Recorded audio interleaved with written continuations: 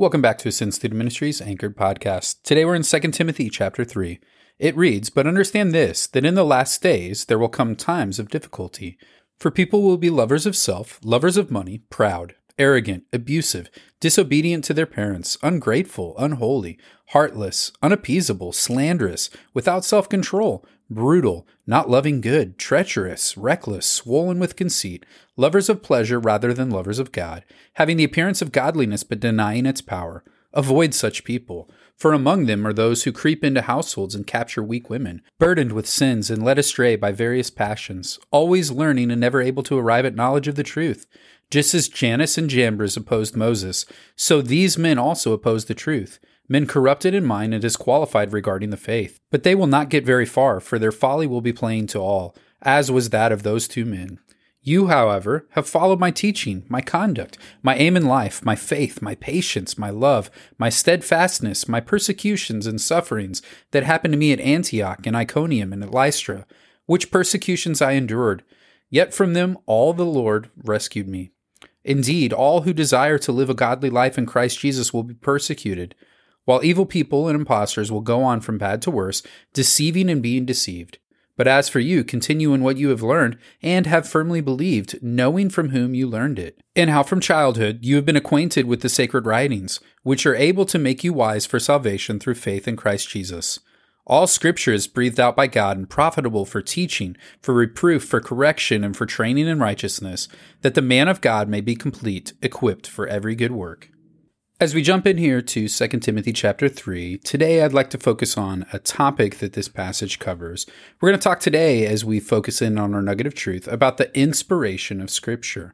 When we look at verse 16, it says, "All Scripture is breathed out by God and profitable for teaching, for reproof, for correction, and for training in righteousness, that the man of God may be complete, equipped for every good work." First, I'd like to start by defining what the inspiration of Scripture is.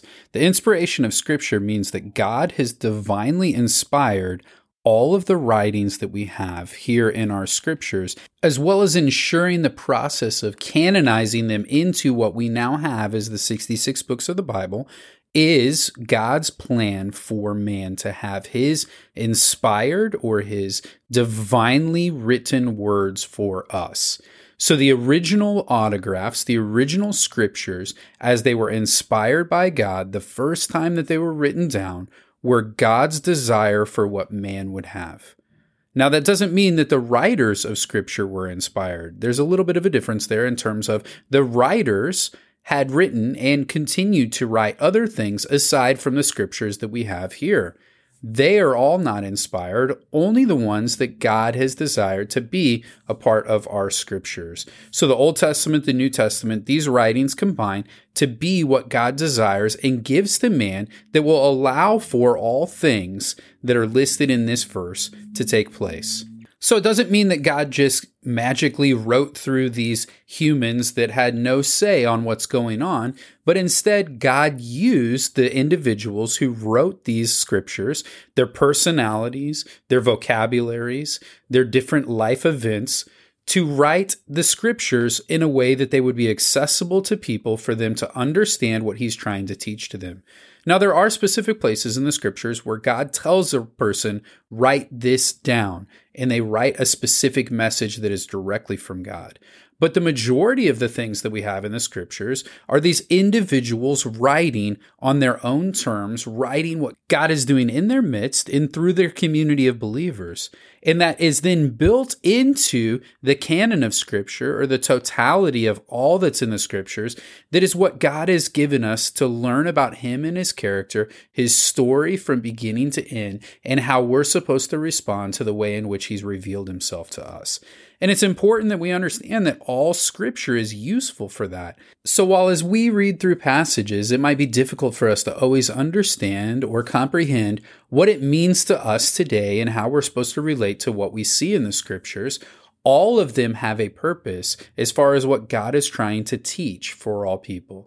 Now, I know as an individual who's been reading and studying the Bible for, over 30 years, that there are times in which I've read a passage that I know I've read many, many times before. But at an older, more mature situation with a greater understanding of Scripture, I'm able to understand at a higher level what God is trying to teach through that passage. Many times reading in the Old Testament, I'd get lost on what God's doing. I'd lose track of the story about how he's continually processing and moving us towards significant events that are a part of God's redemptive plan of history. As a more mature reader, I was able to understand the nuances and the clarity of what's there. And so while we might see certain passages where we're like, hey, I'm not really sure what this is talking about or why this is here. We've talked about genealogies and other things like that in this podcast that many times we just glance over. But the mature reader is able to see the importance that they have and to understand the importance that they had for the original audience as well and why they were written and what they allowed them to learn about what God was doing. And so it's important that we understand this specific doctrine that we have and that we believe about the scriptures. Because if all of the scriptures are inspired by God and what God has given us for our life and godliness, then we need to, one, seek to understand them. We need to, number two, seek to not add or subtract from them, not take away things that they say or not try to add other things to them to make it so that it fits better with our world or the world around us or the systems that we desire it to be. We also need to understand that just as God progressively revealed himself to man throughout the time in the scriptures, he also continuously reveals himself to the student who is studying the scriptures. That means we should significantly invest in studying and in rereading God's word, because the person we are today hopefully is not the person we were when we first began reading the scriptures. He builds on the understanding that we have. He grows our knowledge, our wisdom, our understanding, and our comprehension of what he's trying to do through that process. So I pray that this is an encouragement for us to continually invest in studying God's word, just like you are today as you're listening to this podcast, and hopefully in the other times of your day that you're studying and reflecting on God's word. As far as a question from this passage, one of the things that I do want to look back at is verse 8. It lists these two individuals, Jannes and Jambres. And now, while with many of the people who have been mentioned here in this book and in the previous book as well, we don't know a ton about what's going on. But these two individuals, though they're not named in the scripture, it's believed that we can look back to the story of Exodus and understand that Jannes and Jambres, these two individuals here, are two of the magicians who opposed Moses. If we look back in Exodus, in the beginning of Exodus, really, and follow the story of Moses and the Israelite nation out of the Exodus, the individuals who opposed him were these two people from Pharaoh.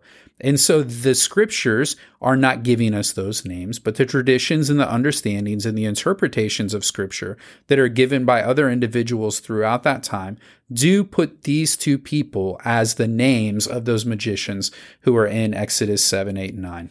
The Jewish tradition also has these two individuals as ones who converted to Judaism to follow the nation as they exited, and they actually are credited with instigating the Golden Calf Rebellion that took place in Exodus 32, and they are then killed for that revolution and that rebellion against God. So while we can't say that with 100% certainty that that's who these individuals are and everything that took place, the scriptures are silent on that, but the traditions around that have been there since the earliest times do point to these individuals, and they're part of the story that has taken place as being what we've just talked about.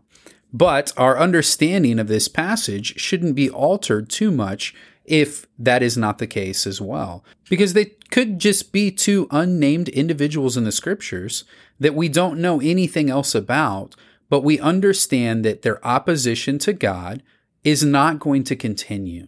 That's what Paul wants Timothy to understand. Verse 9, but they will not get very far, for their folly will be plain to all, as was that of those two men.